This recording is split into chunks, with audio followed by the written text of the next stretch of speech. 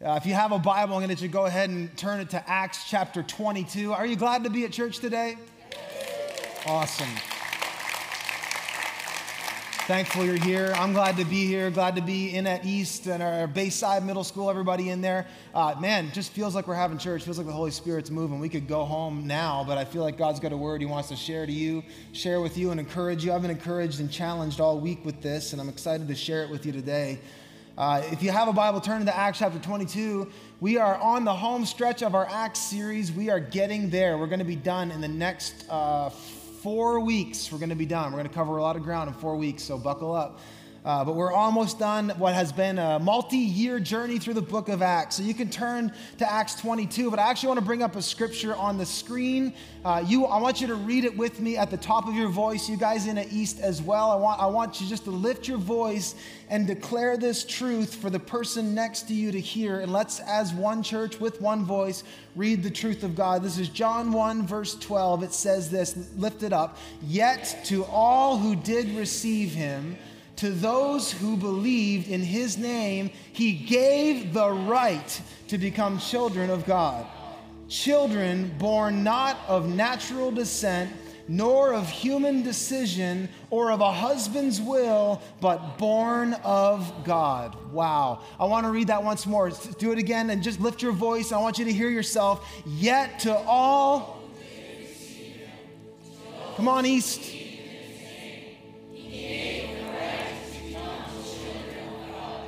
Children born not of natural descent, nor of human decision, or a husband's will, but born of God.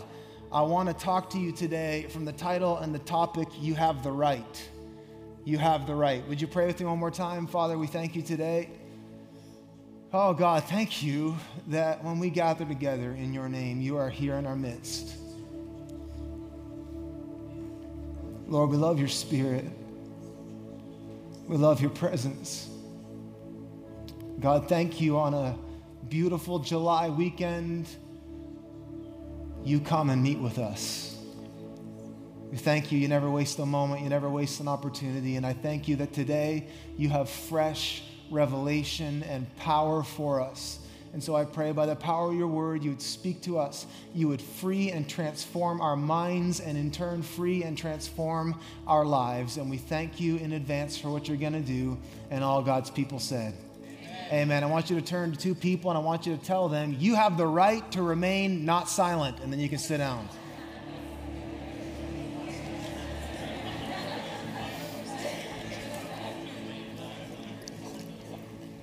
Anything you say or do can and will be used against you in the court of law. You know your Miranda rights. Thanks.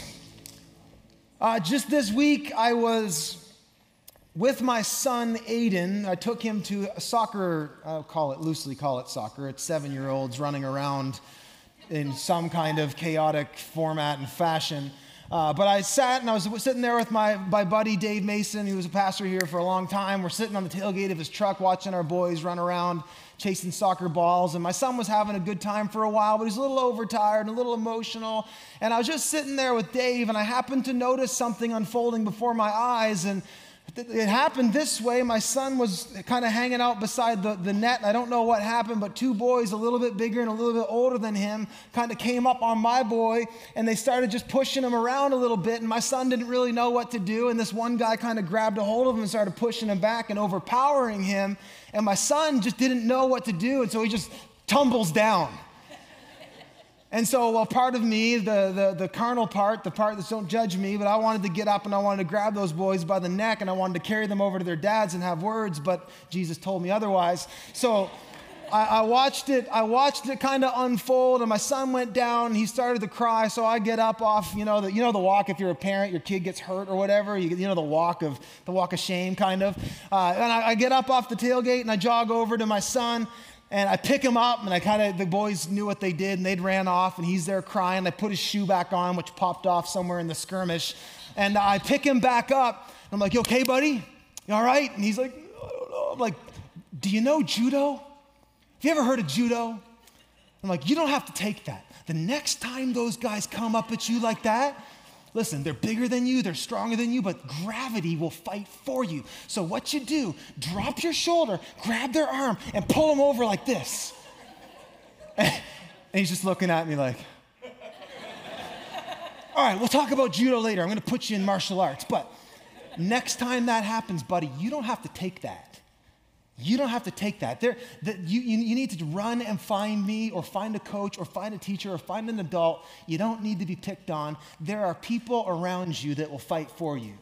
And there are authorities and powers that will help you out when you are kind of being overpowered and outnumbered. So I'd encourage them. And then again on the ride home, like, seriously, son, judo. We're going to put you in judo, and it's going to be awesome. I wanted my son to realize something in this brief exchange. Although I don't want him to be an aggressor, I don't want him to be a violent person, I do want my son to know how to take care of himself and that he does not need to be picked on or bullied. And I want to just give my son some of those kind of kick butt moves that I know so that he doesn't have to get beat up on. But beyond that, in life, I want my son to understand something. That you don't have to have power over everyone and everything. You have got to know what rights and entitlements you have at your disposal that will fight on your behalf to overcome what overcomes you. And I wanted my son to know, hey, you don't have to take that. You don't have to be picked on. You can go find someone and they'll end that quick. That you have rights and access to certain powers that will overpower what's overpowering you. And I try to teach him about what he was entitled to as my son or as a kid or as a participant in soccer. That, son, you have rights. I wanted to tell him about his rights, what he had access to. You know what rights are. Rights are essentially an entitlement. It entitles you to access to a certain power or to a certain thing to work in your favor or on your behalf. We have different types of rights. Children have certain rights. Husbands have certain rights. Not as many as wives have, but they have rights. Joking, not joking? No. We have rights. You have rights as a citizen in Canada. It's not something you think about very often, but if you do pause and think, right now you have rights that are working in your favor, protecting you and giving you liberties. You have the right to come and hear me speak freely about our religion and what we believe. You have that right. You have the right to come and go wherever you want. When was the last time you actually had to consider, do I have the right to vote? Do I have the right to education? You have rights as Canadians. But here's something I know to be true. The only time you ever think about rights are the times where you're in jeopardy. When something comes upon you where you need to access what's at your disposal. And I know this to be true, that you are only as strong and capable as the rights that fight for you. And if you don't know what your rights are, they're basically useless.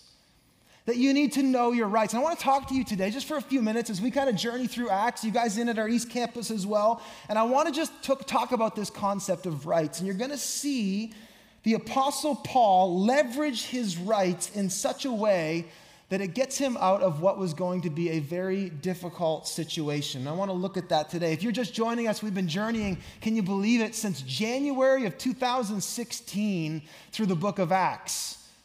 Some of you who are just joining us are like, what kind of church is this?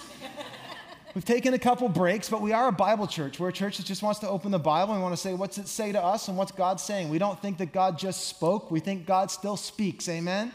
And so we open the Bible and we ask, what's it saying? And so we've been journeying through this story in the book of Acts, and the story of the book of Acts is all about how King Jesus expanded his kingdom all over the earth through his people, the church.